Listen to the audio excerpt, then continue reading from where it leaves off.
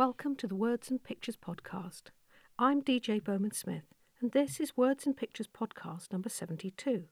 This week, my lovely guest is Hazel Prior, and she'll be telling us about her whimsical animal stories.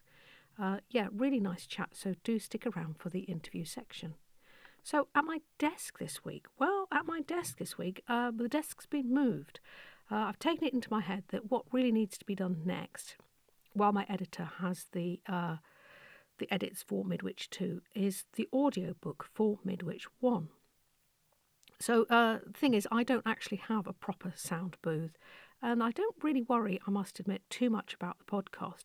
I try and get a fairly nice, quiet sounding room. I just carry on in my office. I put the curtains down and, throw a few blankets around. But I don't overthink it, because the thing about a podcast is it's a fairly organic thing. The other person on the other end probably hasn't got the same microphone and setup as you have. You're not in a studio environment, so you don't have to nitpick too much. And, you've often, if you're a regular listener, you've heard my dog in the background and, the occasional door slamming or something. So, and it's all fun. And I think that's the beauty of a podcast, that it is, it's a natural thing that's happening right then and there. And although I do a bit of basic editing to take out any coughs or sneezes or, big gaps or anything like that, on the whole, pretty much, what you're listening to is what happened. So the audiobook, however, is an entirely different beast. So the audiobook requires that you do, in fact, have a thing called an isolation booth. Well, I haven't got an isolation booth or special sound room, but it's not that difficult to make one. Now, I set out a while ago to do the audiobook for one of my children's books, and I kind of fiddled about with it, and I kind of got started, but I never quite finished the job. And you know how I am with the children's work, I never quite get round to it. I really need to, give myself some time next year, which I'm definitely going to do, where I'm going to give myself 2 months where I'm just going to work on that to kind of, give it the time that it deserves. However, during that time when I was having a go at reading the audiobook, and I think it's when I just started the podcast, so the whole recording thing was quite new, and I wasn't really used to listening to my own voice. Now, you hear a lot of people that say, "Oh, I don't like the sound of my own voice," but I'd like to kind of, make a little correction there. It's not really that you don't like the sound of your own voice. It's actually the fact that you don't know what your own voice sounds like. Listening to yourself speak through headphones is an entirely different experience to hearing yourself speak, just when you're just talking normally. So the thing is, nearly 2 years into the podcast now, not quite 2 years, but, year and 3/4 or whatever it is, I feel quite comfortable with how I sound. I don't really worry about it. To me, it's just another voice. And so, that's fine. So I felt that I was kind of in a good position to, really take on the task of, seriously trying to get on with the audiobook. So I've set up a nice sound room upstairs. Now, the quietest room in my house is upstairs in the bedroom. It's at the back of the house. It's away from the road. Not that the road's busy, but, you still get the occasional car. It's backed onto other gardens, so it's fairly quiet, especially this time of the year when people aren't outside gardening. Whereas I think in the summer there's always somebody mowing the lawn, so it's very quiet this time of year. I've hung lots of stuff around the walls. There's a picture rail, so I've kind of hung dressing gowns on coat hangers and things like that. I've put blankets over all the furniture. And the other thing that I've done, which somebody else who recorded at home, I saw it on one of these videos, and I'm very sorry, but I can't remember who it was. And it was quite a long time ago. But they said that one of the best tricks is to get a patio umbrella and put a big blanket over it. And that pretty much gives you an isolation booth. It's a really good trick. The ceilings in my house are quite high, and so this is a particularly good trick for me. So I did buy this patio umbrella when I was going to do my children's audiobook, which I still will. I just haven't got around to it. And when I've learned how to do it properly, I'll go back and take that job up again. But so what I've got is a big patio umbrella here. It's quite a large one, but it's a cheap one, But the point is it's clean. It's not like the one that's in the shed outside. So you feel like you can have it in the house and put a bedspread over it and you don't feel that. So it's my sort of indoor umbrella. So I've got that, and I'm sitting under here now, actually, because obviously I'm in the middle of, doing that bits and pieces. Although I haven't got all the doors shut, I'm just keeping an eye on my dog in the garden. So that's me. So I've been doing the audiobook. So how's it going? Well, it's a bit of a learning curve. I think I've got the sound booth sorted. That's fine. But it's oddly difficult reading clearly and at a measured pace, and also with the right kind of intonation. It's surprising when you hear it back and you think, oh, I don't know. So I'm kind of just practicing at the moment. The other thing is I'm having a little bit of a problem with setting up the whole audio file thing so that it sounds really, really nice. And I've been on. I have blah, you see, and that's what happens. You go blah, and make a horrible noise. And I've had a couple of Zoom calls with one of my daughters, who's a sound engineer. Bless her heart. So she's been coming on trying to sort it out, and she's suggested that I really need to have a bit more equipment than I've got, and she's told me to go look in her bedroom. And there was another thing, and I can't think what it's called. I'll tell you next time I come on. And so she said, oh, you need to do this and plug this in here and do that, this, that, and the other. So I'm going to have a little go. I need another cable, which hopefully Amazon will deliver later on today. So that's me. Yes, audiobook.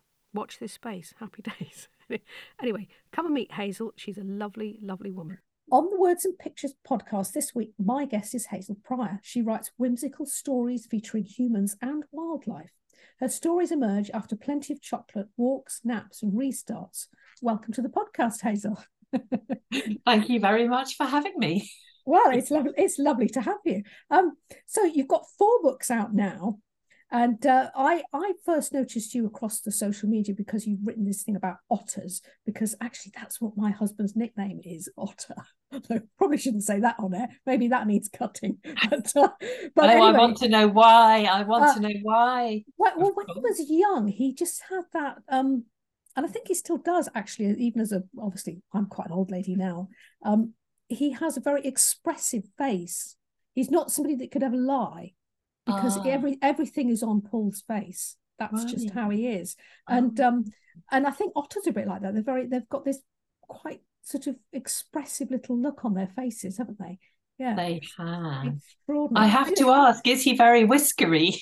Because otters have a lot of whiskers. He's clean shaven. He's always been clean shaven, but he's got very short hair and that kind of shaped head, I think. Yes. And when I met him, I thought, you remind me of something. And then a few days later, I thought, I know what it is. He reminds me of an otter, and I've called him that ever since.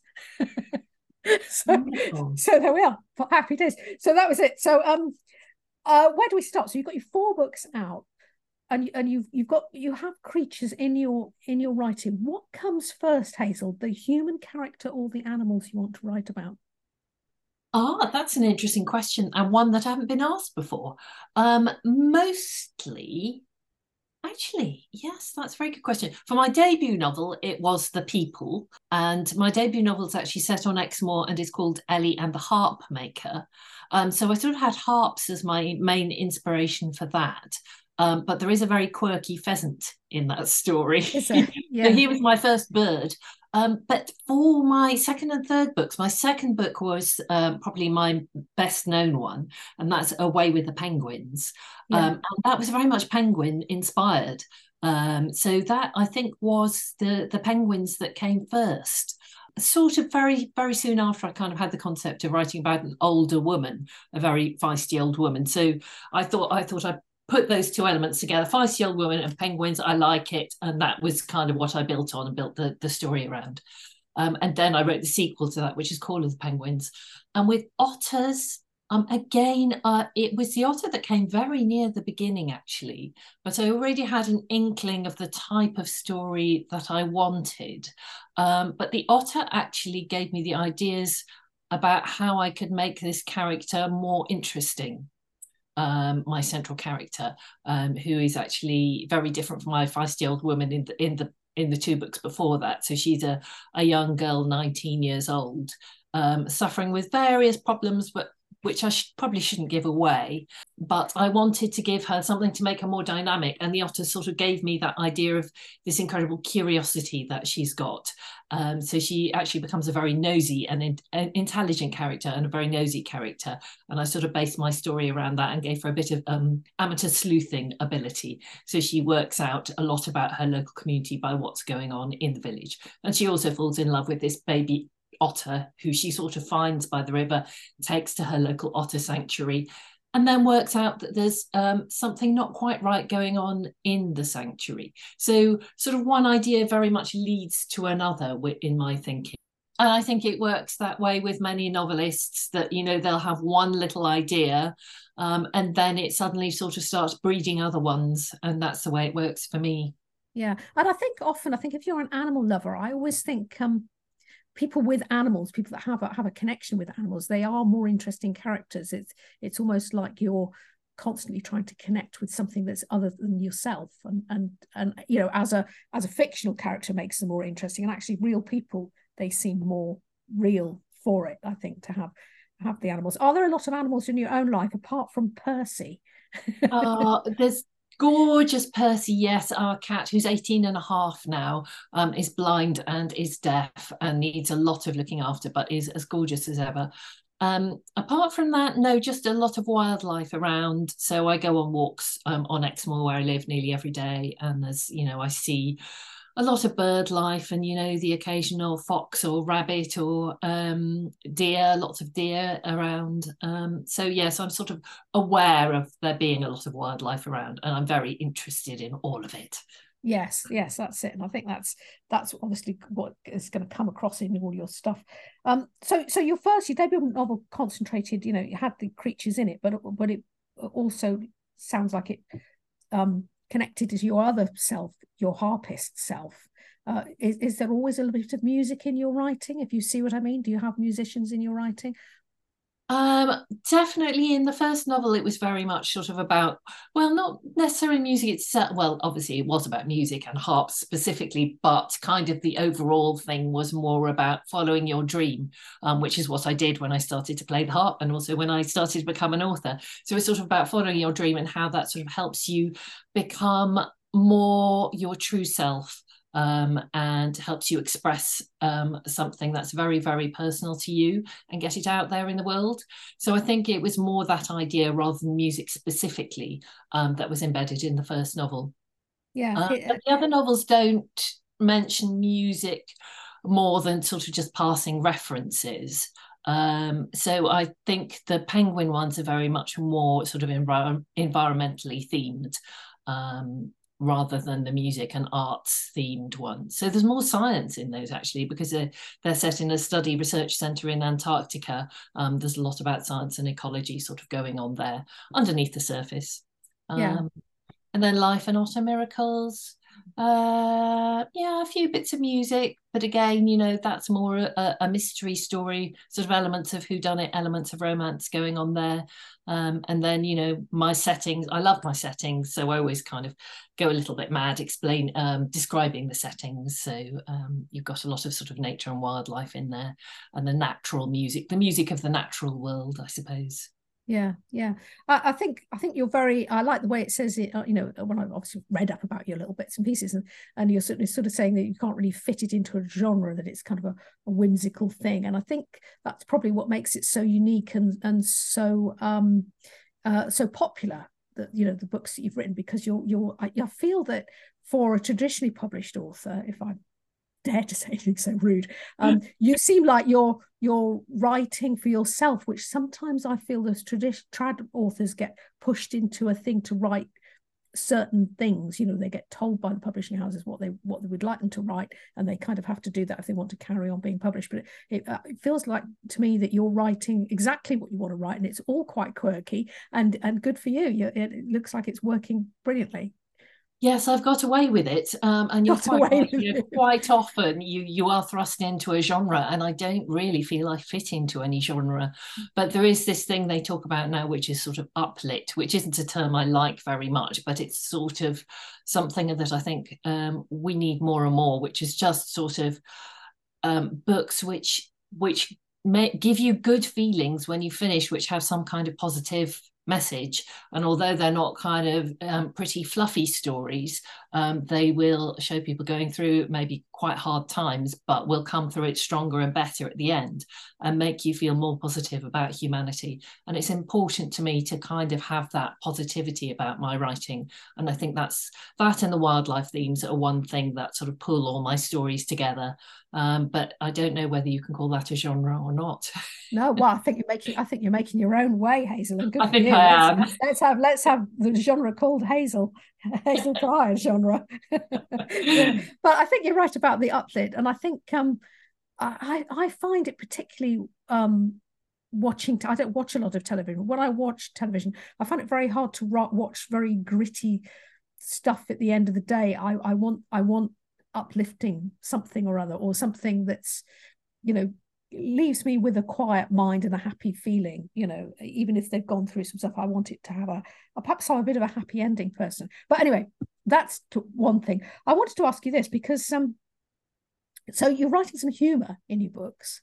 How now I write a bit of humor in my books. So I've just started to let myself do that as an older woman. And how does it happen for you? Do you find that you write it so this is how it happens for me. I write it and I find it funny. And then I start the editing process. And then I think, oh my God, this isn't funny at all.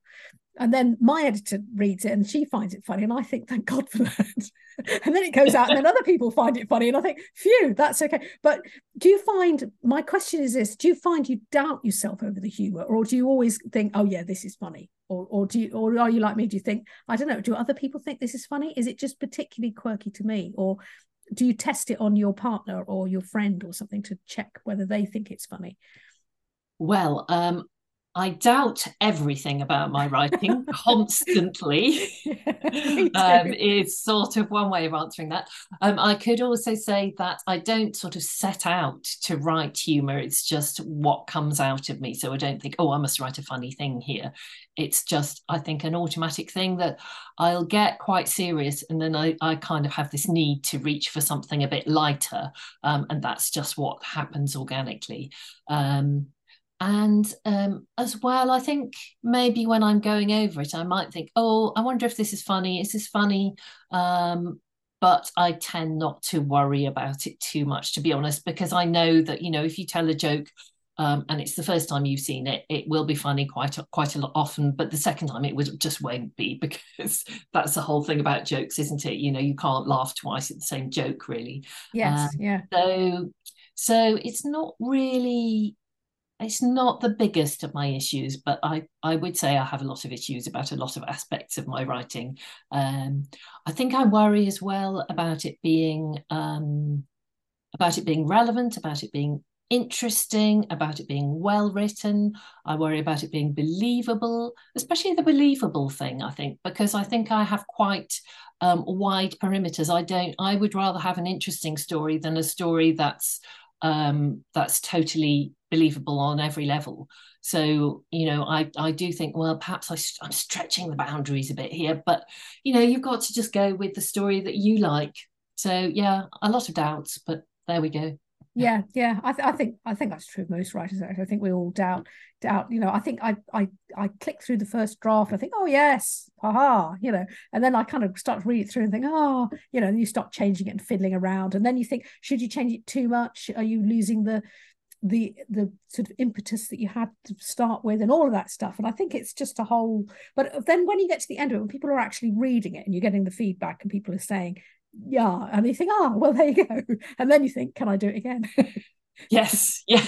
There's always that circling round and round. Yes, round, exactly. You think, yeah, that's great, but can I do it again? So it's like, yes, yeah. I think it's a horrible sort of thing. I don't know. Sometimes I wonder why we put ourselves through it, because I think why do we? I don't know. It's strange that we do.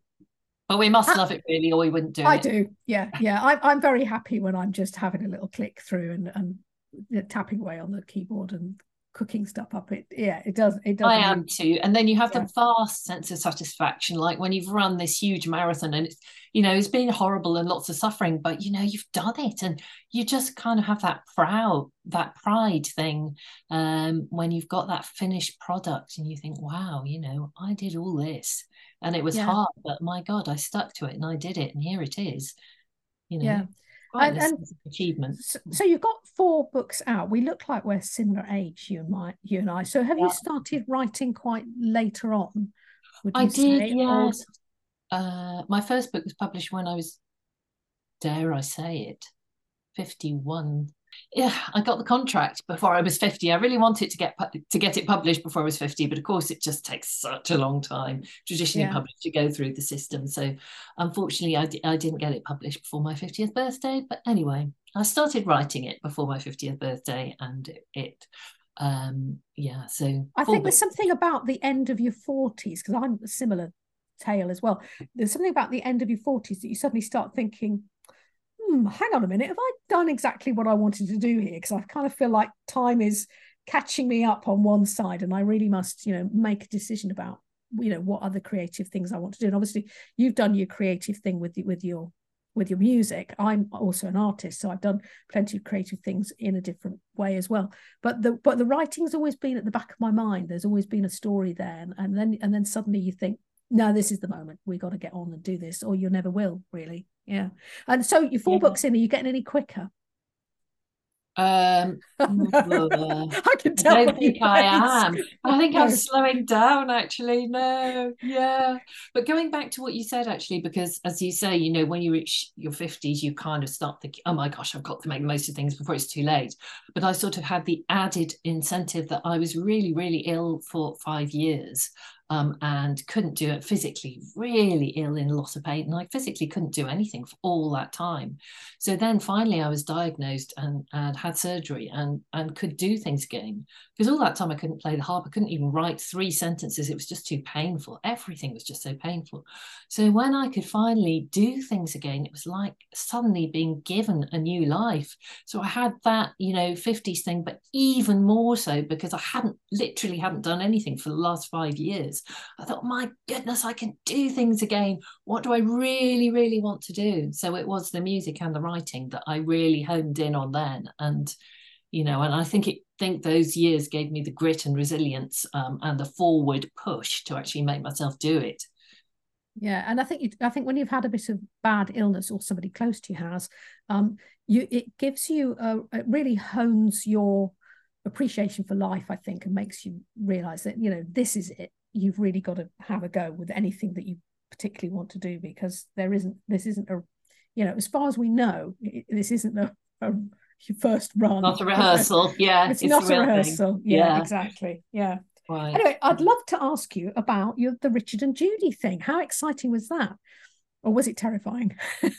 Oh, a bit of both. Yes, it was amazing, actually, because my publishers just entered me for it. I didn't know how it worked, hadn't really heard of it, didn't know a thing about it. Obviously, I knew Rich and Judy, but not personally. Then, I suddenly had this email saying your book has been selected in the top 10 and they're going to be reading it. And then I had another one saying, they've chosen it as one of their book club picks. So it was absolutely amazing, especially as the book actually came out during lockdown. So that was in 2020.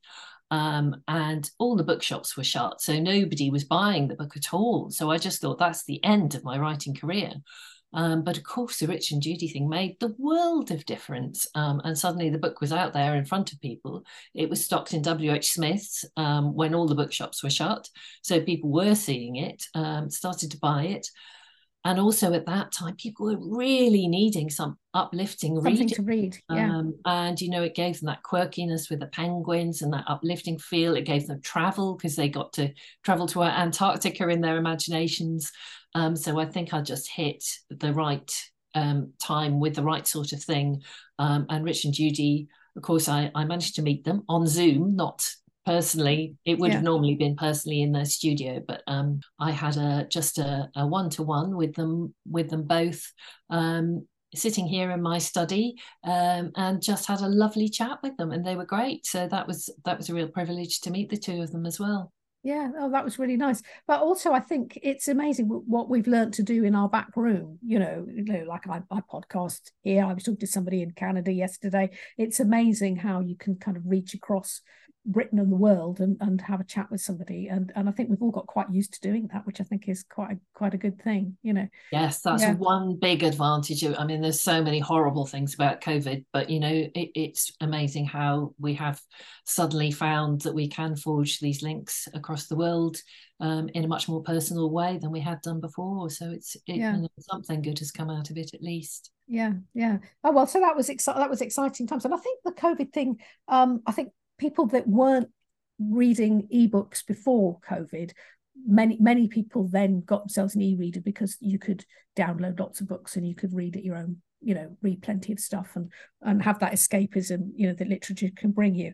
And I think that was good for all of us, in the authors. Yes, and people had the time to read, of course, which before they were so busy working and on a treadmill, whereas COVID, I think so many people are at home thinking, oh, what can I do, and people turned to books more than ever before. So again, that's another good thing that came out of it. Yes, absolutely. I think we all had a downtick after it for a little bit, but I think things have kind of leveled out and everything's kind of settled down to a sort of more normal thing. But of course, there's nothing quite like going into a bookshop, I think. I mean, I'm a avid e-reader, but I read everything and I love a bookshop as well. And it's just just really, really nice, I think, to be able to do that. So who supports you, Hazel, in your writing? Have you got a supportive partner who's kind of there for you, or is it are you a lone person? Does the partner not get involved? Well, he is incredibly supportive in lots of ways. He respects the fact that I need to shut myself in the office for hours. Once you've taught them that, you're all right. I know. It's quite difficult at the beginning, but he's completely understands that now.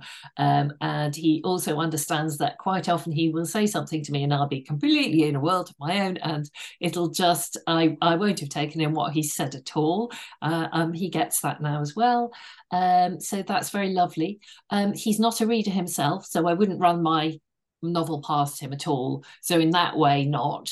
In fact, I don't have any beta readers. I don't send it to anybody apart from my editor. It just goes straight to my editor when I've written it. When I was setting out, I started writing short stories, and I did exchange those with a few people. So I did learn a few things through other writing friends then. But now I just send it to my editor, and with my fingers very, very firmly crossed. Yeah, that's it, because the editors, they do tell you. But they are very supportive. I have to say my editors at Penguin are absolutely lovely. I've been through quite a lot of them, but there's one who's been on pregnancy leave a couple of times, but she's my main editor, and she's just amazing. Not only a very skilled editor, but just a lovely person, and will always give me temper all the criticisms with lots of positive feedback as well, so I don't feel too bad, but she keeps me working hard. It's just the right balance. That's it. And I think that's what you've got. You need somebody honest, but you also need somebody to I don't know, soothe our troubled writer's heart. Yes, we're very vulnerable. It's a personal thing. Well, you put yourself down on the page, really, and no matter what you write, you're putting a big piece of you down, something that's you've mulled over and thought over and cried over and laughed over for a good the best part of a year generally, or longer for some people, and it is tough to finally set it out there. And we're hugely vulnerable and sensitive and easily hurt about our own work. I think that's the norm, isn't it? And only other writers really understand how much, I think. Because actually, if you weren't attached to it, then I think it isn't. I don't know. Is it? You haven't put enough of yourself into it. If you don't care what people think, then why bother? You know what I mean? If you really want it to be, to hit the right note, you need to put yourself there. And then, of course, if people don't like it, it's hard to cope with. It is. But so what's your current writing project, Hazel? What are you working on now? Well, I'm not supposed to say at the moment until we've Oh, got this thing with trad writing, that until it's declared in the bookseller, an uh-huh. official notice, what it is, we're not really supposed to tell anybody. So I can't really divulge. I Oh, can how say that exciting. I am writing on another one, and it is going to be another nature themed project, and that it will have some of the characters that have cropped up before. But beyond that, I can't say, I'm afraid. Yeah, well, that's good though. But you're on to the next project. That's the main Oh, thing. very Yeah, much into it. yeah, But I've yeah. got my deadline coming up very shortly, which is why I'm looking so tired. Are you like me? Have you always got several possible projects in your head at any given time, or do you just concentrate on one thing at once? Naturally, I just concentrate on one thing at once, and I would prefer it to be that way. But having said that, I am actually thinking about the book after next quite a bit as well, which is unusual for me. But I keep little ideas keep pinging into my head, so I'm trying to jot them down and not lose them as well. And I'm also publicising Life and Otter Miracles because it's only just come out. So I have got these kind of three simultaneous things going on in my head at the moment, which I find quite hard to deal with. Yeah, yeah, yeah. I think it is.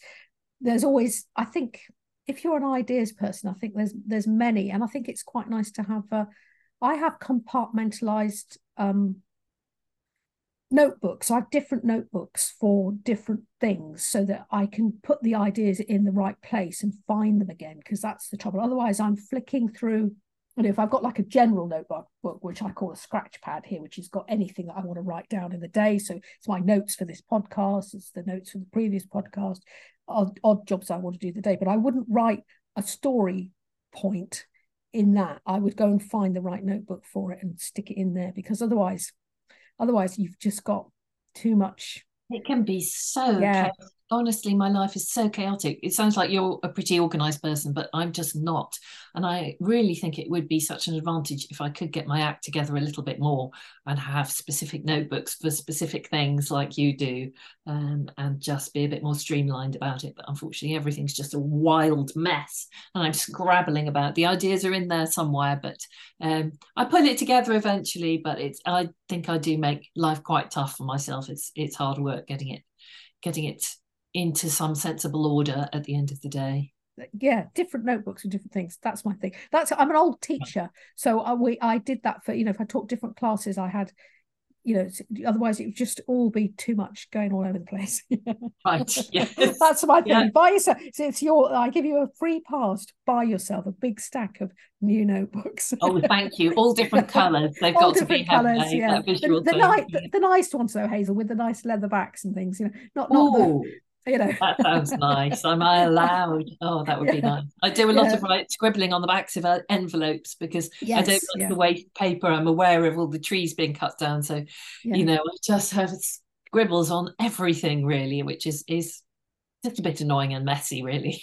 When you're writing, I talked to this really lovely author the other day, and she said that she spends most of her writing, and I thought this was so unusual in today's modern world. She likes to write in the greenhouse or in the allotment by hand with a pen and paper. So how about you? Are you completely computer based, or do you start your first draft and actually write it out with a quill pen or something? Is there something really weird that you do? We want to know. Oh, I wish I had a quill pen. Actually, somebody did give me a proper well, it's a cartridge pen recently with a lovely nib, so I have been using that more. But yes, I do write my drafts out normally with pen and paper first. Tend Really? to Do use you? copy biro. Yeah, That's yeah, I bizarre. do because Yeah. computers, I find them. I really hate looking at the screen. I find it makes my eyes go a bit fuzzy, and also I find computers incredibly bossy. So if there's a typo, which there invariably is, several times a sentence with me, it'll underline, it'll shout at me, change this, make it better, change, spell it correctly, and I find that very distracting. So, handwriting, I don't make so many spelling mistakes and it's easy and it's quick. And B, I don't have this sort of awareness of little wibbly lines in red and green being underneath, telling me that I've spelt something wrong or typed it out wrong or whatever. So I quite like the flowiness of pen and paper. Having said that, my handwriting isn't very good, so sometimes I can't read what I've written afterwards. So when I'm trying to write it up, that's not so good. But I think it does, I don't know, I think it does help me just get it out quicker. Yeah. Rather, because I tend to fiddle if I'm on the computer. Computer's great for editing because you can move chunks around. But for my first initial thoughts, I just love a good scribble. Yeah, that's interesting. So you're like this other lady. Brilliant. Yes, I like that. I'm completely the other way. I must have a computer. I'm slightly dyslexic. Handwriting is horrible, almost illegible. I have to do teacher's print if I actually feel I'm going to read it again, Right. which really slows me down. And I turn off all the spell checkers so that nothing is interrupting me. And I then I didn't just realize you could do yeah, that. you can switch it all off. I switch everything off, and then I just write. And then the next day I come back in, I go over what I wrote the day before and sort out the dyslexic mess, all the words that are written Right. backwards, stuff like that. And I get Uh, it into a readable thing, and then I carry on and I do that day in, day out. that's And then I interesting. come So back it's and a edit. speed thing for both of us. So for me, actually, writing by hand is quicker. For you, typing is quicker. And I think Yeah. that's the important thing with your first draft is just to get something down Get it quickly. down. Yeah. Yeah. Yeah, and Absolutely. then go back and rewrite a million times if you have to. But that first time, I think, needs to be just quite quick without having to think too much. Yeah. I Yeah. think if you Yeah. stop and agonize, you're lost, really, aren't you? Yes, yeah, and I think you need to. It's all about the story to start with. I think just get that story beat through, and then you could fiddle about with other bits. You know, have you got any books that you wrote in the past that you know you'll never publish or show anybody? Have you got anything in your bottom drawer that you think? There's quite a few short stories that I used to send off to competitions, and I think I will never revisit them. Some of them did well, actually, but other ones just never got anywhere, and I think I'll probably be quite ashamed of those now. And there was a book that I started writing before I got ill, which was just all over the place. I did get to the end of it, not really heavily edited, but no, I would never want that to be published. I would be extremely ashamed of it. Well, I think that's interesting because I think we've all got those what I call bottom drawer books, you know, that you wrote. I wrote a science fiction thing a couple of years ago, and I don't really mind it. I just don't think I can sell it. You know, I just don't know how I would market it. I don't know where it fits.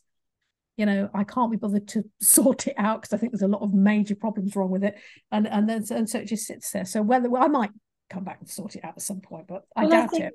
I think sometimes we have to accept that, you know, sometimes we just need to practice. And a lot of writing is practice, you know, it's Yes, not ever yeah, going to be seen by people.